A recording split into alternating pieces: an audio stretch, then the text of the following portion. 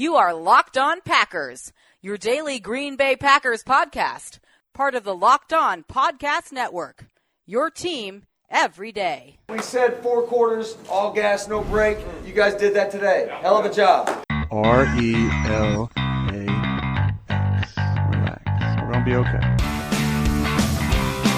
It is time. It is time. I feel like we can run the table. Whatever we do. You are Locked On Packers, part of the Locked On Podcast Network, your team every day. I am Peter Bukowski, and I cover the Packers for SB Nation and Packer Report. I cover the NFL around the internet, and you can follow me on Twitter at Peter_Bukowski. You can follow the podcast on Twitter at Locked On Packers. You can like us on Facebook. You can subscribe to the podcast on iTunes, on Spotify, on Google Podcasts. Wherever you find podcasts, you will find Locked On Packers, the #1 Packers podcast in the state of Wisconsin. And the show for fans who know what happened. They want to know why and how. I got a note from a couple of different people about some issues with the stream. And it is something that we're aware of on some of the platforms. They are not pulling from our stream.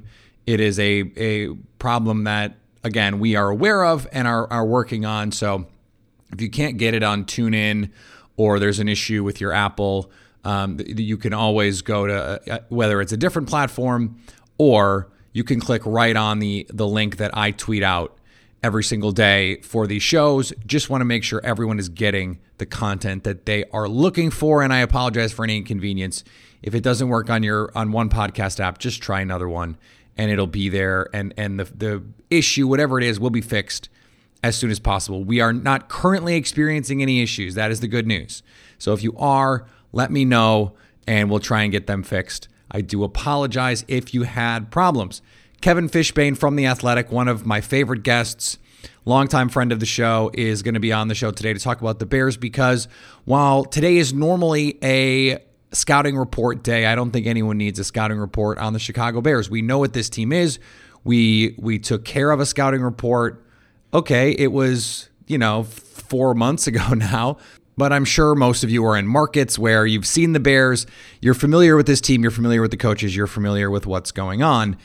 It is worth noting that they are dealing with some injuries. Roquan Smith on IR, and a number of players were DMPs on Wednesday. So that's something to keep an eye on. I don't want to get too big into it right now because we don't know what it's going to look like over the next few days. Just because someone was, did not practice on a Wednesday certainly does not mean that they're not going to play in the game. Kevin King practiced last Friday and then ended up not playing in the game.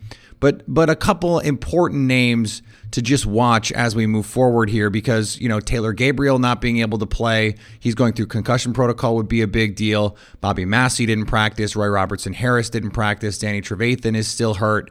And Javon Wims did also not practice. So those are pretty big names. Just something to keep an eye on as we move forward. At the top of the show, though, I want to talk about someone who is not getting nearly enough press locally or nationally. And I will take some responsibility for that.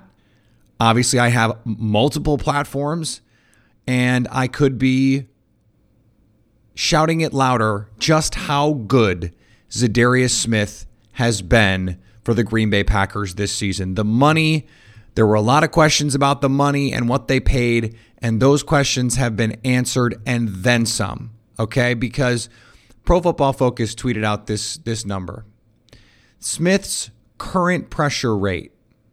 So he leads the league among edge rushers in pressure rate. Leads the league. Also among league leaders in total pressures. Leads all 3-4 linebackers in total pressures.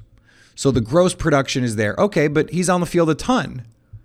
Well, as a rate stat, 18.2% of his pass rush reps end in pressures.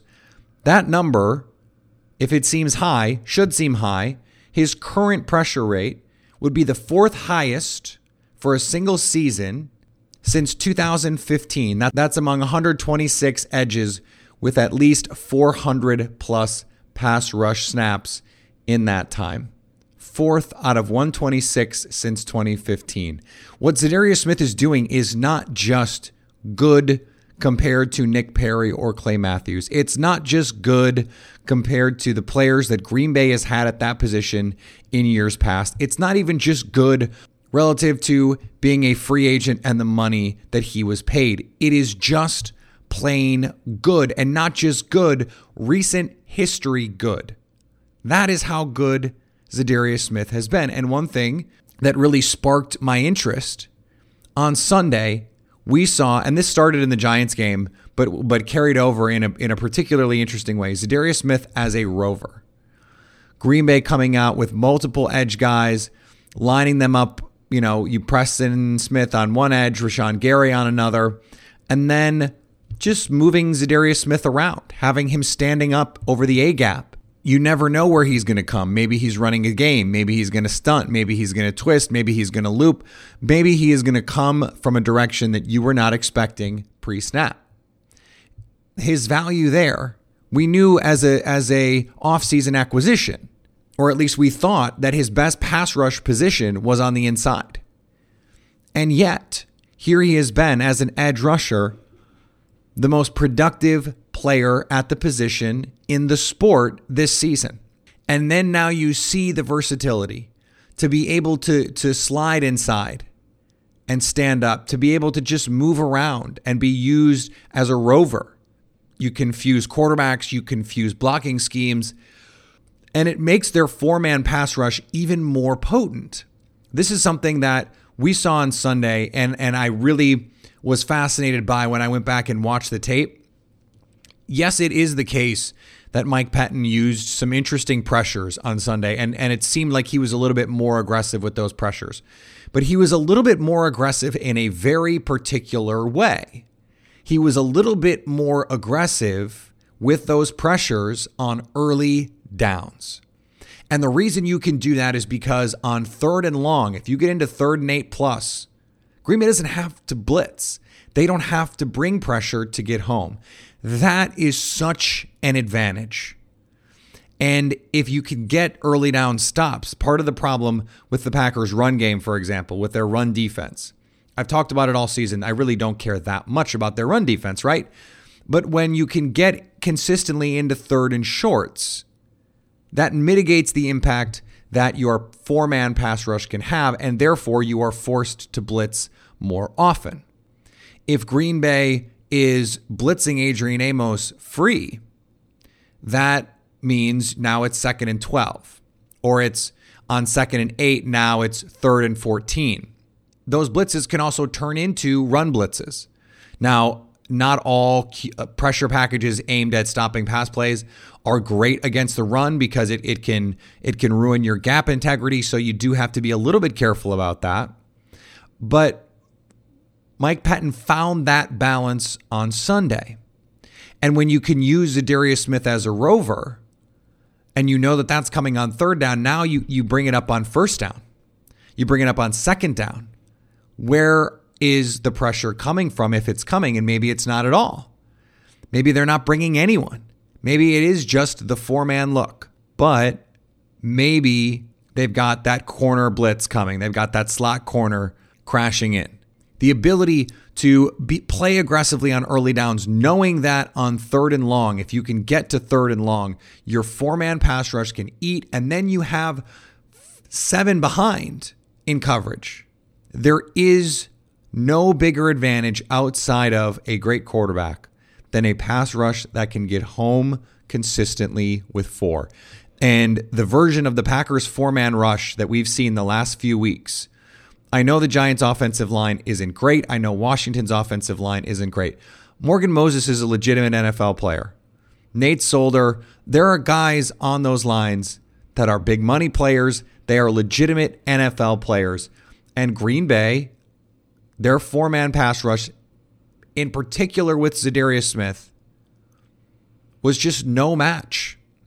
They overpowered these lines. And I get these are bad teams. By the way, Chicago has a bad offensive line.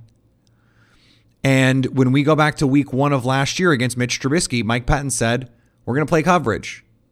Well, that plan works a lot better when you can rush 4 with these 4 guys. That is going to be the plan, I would guess, on Sunday. And if I had to guess, it will work.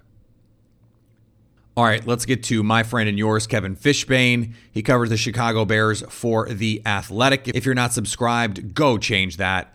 It is absolutely worth the money. They keep expanding, especially if you're a soccer fan. They've expanded there. You can follow him on Twitter at KFishbain. That's BAIN. Kevin, thanks for coming back on Locked On Packers. Absolutely, Peter. Happy to be talking about a Bears-Packers game that's got a little bit of importance for both teams. Yeah, week 1, 2 years in a row, and those are big games. But last year's game felt very different than this year's game. This year, both teams absolutely fighting for playoff positioning and have reasonable paths to get there. Both teams have also shown that they can beat reasonable teams, whereas last year's Packers team, they didn't hold up their end of the bargain, which is an unusual position for the Packers to be in. We'll get to the stakes of this game and the way Chicago is playing in a little bit. I want to start with a piece that you wrote for The Athletic about HaHa Clinton-Dix, a player that the listeners are going to certainly be very, very familiar with. And he was pretty honest about the things that he worked on in the offseason, the things that he wanted to work on in the offseason. So take me behind the scenes a little bit and just what was the impetus for you putting together this type of piece? Yeah, and first off, I appreciate you, taking a look at it and setting it up that way because, HaHa was interesting to me at this point in the season because I kind of stepped back and said, I haven't really noticed him very much. And that usually is a good sign for a safety, but not a great sign. So, I kind of went back and rewatched some of the games. And then I, got a chance to talk to him on Monday. And I thought with the Packers game coming up, it was kind of good timing to A, assess the season and B, kind of look ahead to his return to Lambeau. And he kind of on his own brought up the fact that when he came here, he said, like, I have a checklist on my checklist. I need to cross off the box that I can tackle, that I can show I'm a good tackler. And I brought up the Giants game, not even thinking about, I honestly, Peter, forgot about what happened last year when Washington played New York, and he took a horrible angle on Saquon Barkley's 78-yard touchdown run. In this year's Giants game, he made kind of the play of the game for the defense when he stopped Sterling Shepard on 4th down. So he on his own brought that up, that was a game he was kind of almost embarrassed about from last year. And, his coaches all acknowledged that he took it upon himself to say, go up to them and say, look, I want to be, I need to improve my tackling. And the Bears safeties coach said that HaHa when he got here, he said, look, you're good, but you can be great. So, I'm not going to obviously sit here and say that he is suddenly Cam Chancellor, obviously. But I think it's noteworthy when a guy with his pedigree, being a first-round pick, a Pro Bowler, can kind of show the humility to, in his 6th season, say, you know what, this is something I want to work on because he's going to be a free agent again. Yeah, and that was something that you brought up in the piece as well, that HaHa looked at essentially what Tyrann Mathieu did, taking a 1-year prove-it deal and going out and saying, look, this is who I can be.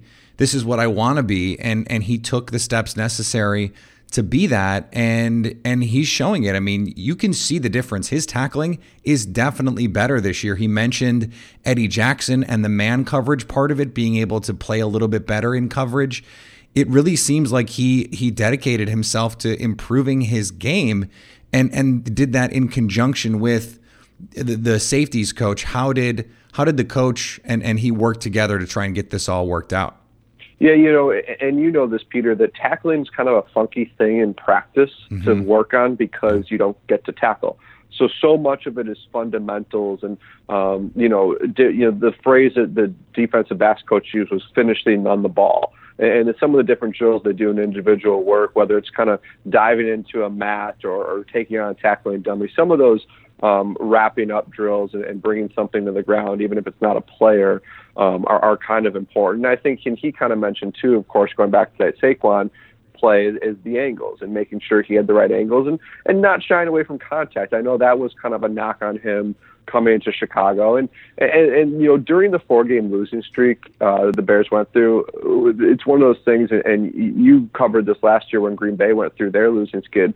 When you go through that, like, nobody's playing well. I mean, you can find mistakes for everybody, and I'm sure I could probably find a couple from HaHa, but still, it just didn't seem to be. I think the biggest fear with him, just reading scouting reports about him and reading about what went wrong in Green Bay, was this guy's going to give up too many big plays in terms of how that matches up with the plays he's going to make, and he hasn't done that this year.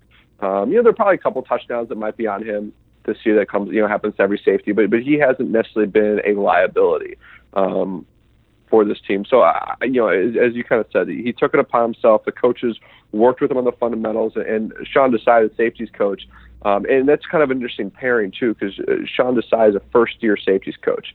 He was a quality control coach last year. So here he is working with a guy with the resume of HaHa Clinton-Dix and being honest with him and saying, hey, these are the things you need to work on. Let's go watch the tape. Let's look at some of the mistakes you made. And HaHa said a lot of it was film study to try to really get better. And I think there's something to be said, too, Peter, about HaHa and Eddie Jackson are good friends. And that was one of the reasons HaHa wanted to come here. And he sees the success Eddie Jackson's had. And Eddie Jackson himself is actually – the knock on him from last year was that he wasn't good enough in run support. He's played in the box a lot more than he did when Adrian Amos was here, because he didn't need to, because Amos kind of had that covered. And I think that there's something we said about playing with a guy who you're that close with, and you want to kind of play up to his level. And I think that's kind of all those things have helped HaHa kind of put together a nice season. I don't want to beat a dead horse here, but it was just interesting. Your intro to all of this was to say that HaHa Clinton-Dix hadn't stood out to you a lot, and that was a good thing in a lot of ways, but also kind of a bad thing because it means he wasn't making a bunch of plays. That just sounds exactly like what Adrian Amos was for the Bears. That we don't need to get any further into it because we've done this comparison ad nauseum, but that struck me a little bit. Yeah, no, it's interesting you bring it up that way, and you know this because I've jokingly tweeted about this. The Amos versus Clinton-Dix rivalry is like my favorite thing about Bears-Packers Twitter. It amazes me to no end. And I remember talking to some folks inside Hallett's Hall, and they were like thrilled for Adrian Amos. It was a genuine happiness for him that he got a deal that they were never going to give him. It wasn't going to happen, and it wasn't anything against that. But you're right. I think that the Packers needed reliability back there, and someone they could count on and depend on, who could make a few plays throughout the season, but also just wouldn't give up the big plays. And the Bears were giving that up and getting somebody who's perceived as the opposite, but we haven't seen that this year. And the Bears are one of the league leaders in terms of not giving up big plays, which has been a staple of Chuck Pagano's defense. They've been bend but don't break, which Vic Fangio, they didn't give up big plays either, but they were taking the ball away at a much higher rate. This group just hasn't done that for a variety of reasons. Certainly luck factors in there. But yeah, it is kind of interesting. I think it's one of those rare trade-offs where I think you can say the Packers, and you know this better than I do, the Packers are probably pleased with their investment so far. With Adrian Amos 13 games in, I think the Bears are extremely pleased with what they've gotten out of HaHa Clinton-Dix for only $3 million. Yeah, and I think we can just be happy with that and just say both teams are happy with the players that they got for what they paid them. And players are worth different things to different teams. And sometimes I think we forget that. I want to talk about the defense, though, because you mentioned they haven't been turning teams over at as high a rate. And that was almost certainly going to be the case given the rate that they turned teams over last year. Those things tend to regress over time. But we haven't seen Kyle Fuller play at the level he played last year. Eddie Jackson has not been the same field-tilting guy. Khalil Mack, part of that is, Akeem Hicks goes down. He's a linchpin for this defense. But what has been different to your eyes? And maybe did we underestimate the difference in trying to get everyone on the same page on a new defense? Not just the difference between like Fangio and Pagano as a quality, but a new defense for everyone. Yeah, I think that factored in, and a lot of players were pretty open about that in training camp, just trying to learn a new language with Chuck Pagano's defense, and it had its wrinkles. And I think, too, there was such a surprise element probably last year. Eddie Jackson had some flashes in his rookie season, but teams are going out of their way not to throw the ball anywhere near him this year, and because they saw what he did last year.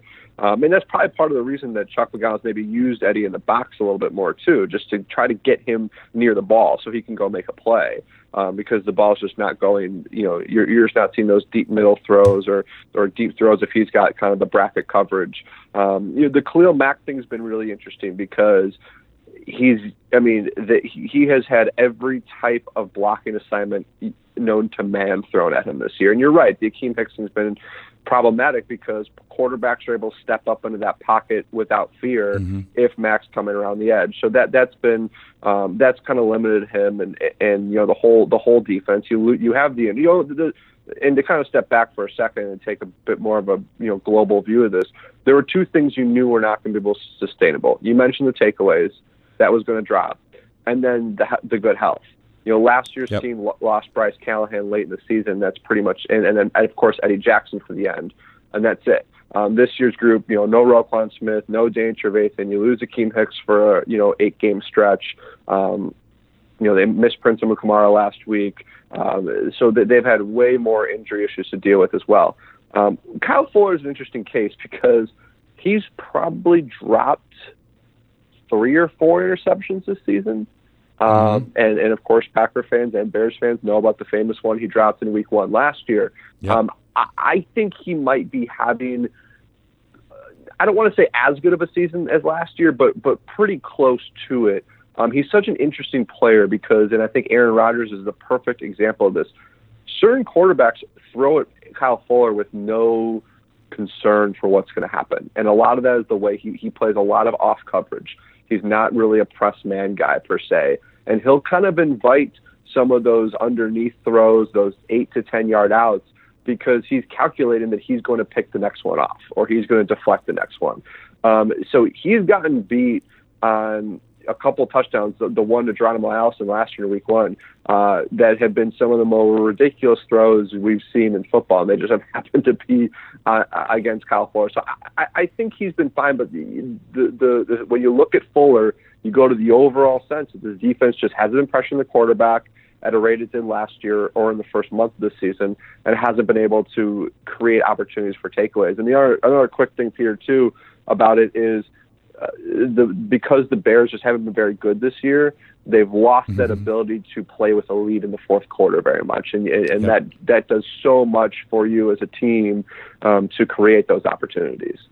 All right, we're going to get back to Kevin in just a second, but before we do, I want to talk to you about Casper. Sleep is important, and the original Casper mattress combines multiple supportive memory foams for a quality sleep surface with the right amount of both sink and bounce. Get $100 towards select mattresses by visiting casper.com/LockedNFL and using LockedNFL at checkout. Terms and conditions apply. And remember, if you can't visit Casper right now, you can find this and all other offers from Locked On sponsors at LockedOnPodcast.com/offers. All right, back to Kevin. You really can't have a conversation about this team without talking about Mitch Trubisky. And there have been a lot of questions about his play this year. He's starting to play better the last few weeks. And I don't know where the team stands with him. I don't know where fans stand with him because I know everyone was very excited about him coming into the season. He hasn't met those expectations, certainly. Is this a situation where he needs to show something, these last 3 games, and then all of a sudden it's 6-7 games at the end of the year where the team can feel confident in him moving forward, or is this just going to be his team for at least one more year? Peter, if you talk to 100 Bears fans, they'll give you 100 different opinions on Mitch Trubisky. and even if you talk to different people inside Halas Hall, you'll probably get some different things. What's interesting about this group, and something us reporters are all trying to really figure out, is when the offense was so bad the first couple months of the season, really just before this current 3-game stretch that they're on. Mitch wasn't playing well. The offensive line was disaster. They had no rushing game whatsoever. And Allen Robinson was the only receiver worth a damn in terms of, he was the best player on offense, and there wasn't a second best. They had no production from the tight ends. all of those things were happening. Now, one of the things I said a lot during that stretch is, and you know this perfectly well from watching Aaron Rodgers, great quarterbacks lift everybody up around them and are able to make up for the fact that you might not be getting tight end production or your offensive line might be struggling. And so, I kind of tilted things a little bit towards the quarterback. If you talk to other people, they'll say, well, what did you expect Mr. Trubisky to do when there's no semblance of a run game and Matt Nagy's play calling is kind of all over the place and they're not using Trubisky's legs like they should? And what do you expect from him when Allen Robinson's the only one that is getting open? So it's a beauty is in the eye of the beholder kind of thing with Mitch Trubisky still. I will say this to kind of answer the first part of your question. The Bears are still behind him. And they've made no bones about that, both publicly and privately. If you ask me right now, who's the starting quarterback for Week 1 in 2020 for the Bears, I would say Mr. Trubisky. Now he's got 3 games left to continue to solidify that, and he's in a really good stretch right now. There's finally some rhythm to this offense. They haven't played a whole lot of good defenses in that stretch. This is going to be their toughest test just because of the magnitude of the game and playing on the road and knowing that Rodgers is on the other side of the field. But Trubisky they still have confidence in him. And I think kind of going back to all those issues I talked about, they're going to say that there were a lot of reasons Mitch wasn't playing well, and now everything's kind of coming together. So, I think we are going to learn a lot about him, this offense, this head coach, versus in terms of how they perform on Sunday. And it's a litmus test game for the Packers too. I mean, this is the biggest division game Matt LaFleur has coached. A lot of these young players have not been in games like this. You look at Aaron Jones, Jamal Williams, some of those younger guys, they've never been in spots like this either. So it's going to be really interesting. Let me just follow up as we wind up here. You said Week 1 you think Mitch is going to be the quarterback. If you had to bet, is he the quarterback Week 8, Week 10? Oh man! All right, so because there are going to be options out there. Marcus Mariota is going to be a free agent. Andy Dalton is going to be a free agent. Jameis Winston is going to be a free agent. Cam Newton could be available. Like there could be options out there to at least come in and bring him a veteran backup who could compete for that starting role. Right, and I think first off, that's what they need to do is bring in somebody like that. The way that this season ends could dictate how much they spend and how talented that player is. If he starts to really, if he goes backwards in these last 3 games, maybe they do make a play for Cam Newton, although I really don't think that they would do that, but maybe it is an Andy Dalton. If he's doing really well and finishes in a flurry and they feel really good about him, maybe it's somebody at a lower level. But the problem with Chase Daniel is the perfect backup if your starter is fine, right? If your starter is Alex Smith, right? Because the thing about Chase is we saw it in Week 4 against the Vikings as he stepped in and they won the game. And, because he knows the offense, he's great in the quarterback room, all that stuff. But he is 32 years old. He's not somebody who you can, the whole idea of benching Mitch Trubisky for Chase Daniel just didn't make any sense. That was something that kind of came up early in the season. Now, if they had Marcus Mariota as the backup, that's a different conversation. I think it's what they have to create for themselves next year so they have that competition in training camp and just somebody that they can actually turn to. 2014, Mark Trestman in a desperation move benched Jay Cutler for Jimmy Clausen, and that didn't do anything for anybody because it was Jimmy Clausen. That's not going to be the future of your team. This is also, by the way, Peter, my way of not answering your original question about Week 8. Because the thing, that's the thing with Mitch Trubisky is just I was really careful in everything I wrote and said about him prior to the season that we just didn't know. And I said, I've seen enough to know that he is physically capable of being the guy the Bears think he is. I just need to see it consistently. The one thing I never expected was I did not expect him to go backward, which is what he did. Because, I know it sounds cliche, but his work ethic is off the charts. He has all of those behind-the-scenes intangibles that teams want in a quarterback. So I was convinced that he would, at the worst, just be the same guy as last year, and you can obviously win with that guy.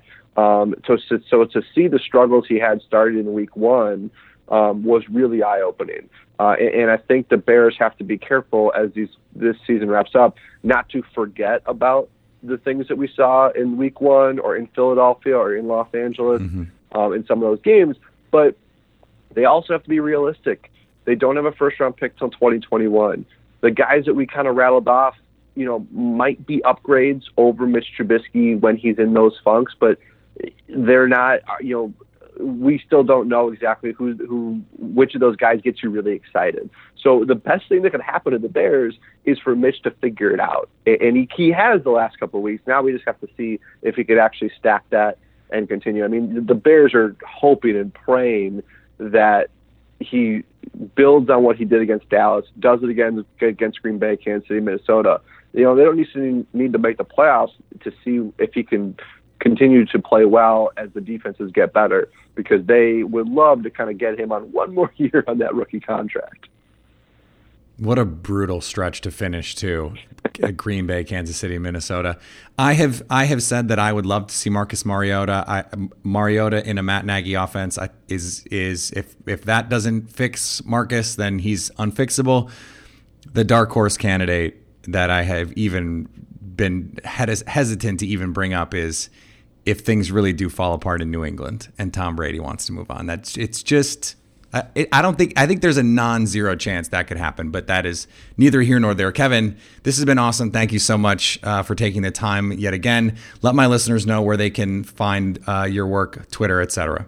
Before I do that, Peter, I would be remiss if I didn't mention that it was around 2 years ago this time of year that we talked, and you brought up Matt Nagy as a candidate that the Bears should consider for head coach. I still remember that.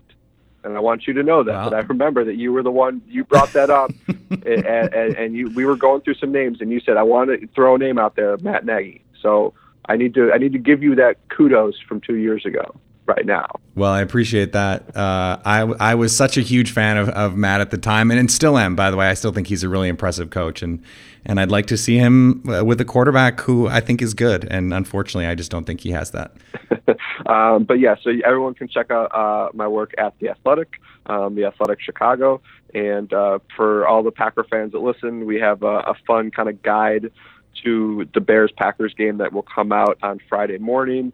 And Matt Schneidman, our Packers writer, his score prediction will be part of that guide, along with all of our picks from our staff, including Dan Pompei, and kind of some fun trivia about the Bears-Packers series. Awesome. Thanks, Kevin. All right, take care. All right, I want to thank Kevin again for joining the show. Always great to talk with him. If you haven't checked out that HaHa Clinton Dix article, I highly recommend it. And all of Kevin's work, frankly, but he's also just one of the nicest guys you will meet in this business and probably anywhere, for being honest. So give him a follow on Twitter, say hi, be nice. It is the holiday season after all. And, I won't say he's named after Kevin McAllister from Home Alone, but Kevin McAllister did live in Chicago. The suburbs of Chicago, but it's still Chicago. So I'm just saying. All right, we're going to be back tomorrow, our Friday live show, 4 Central, 5 Eastern time. As always, if you miss it, you can go back and watch it on Periscope. That's the beauty of it. And the best way to do that, to make sure you don't miss it, but to come back and find it if you have to, is follow me on Twitter, Peter_Bukowski. You can also follow the podcast on Twitter at Locked On Packers. Like us on Facebook, subscribe to the podcast, iTunes, Spotify, Google Podcasts.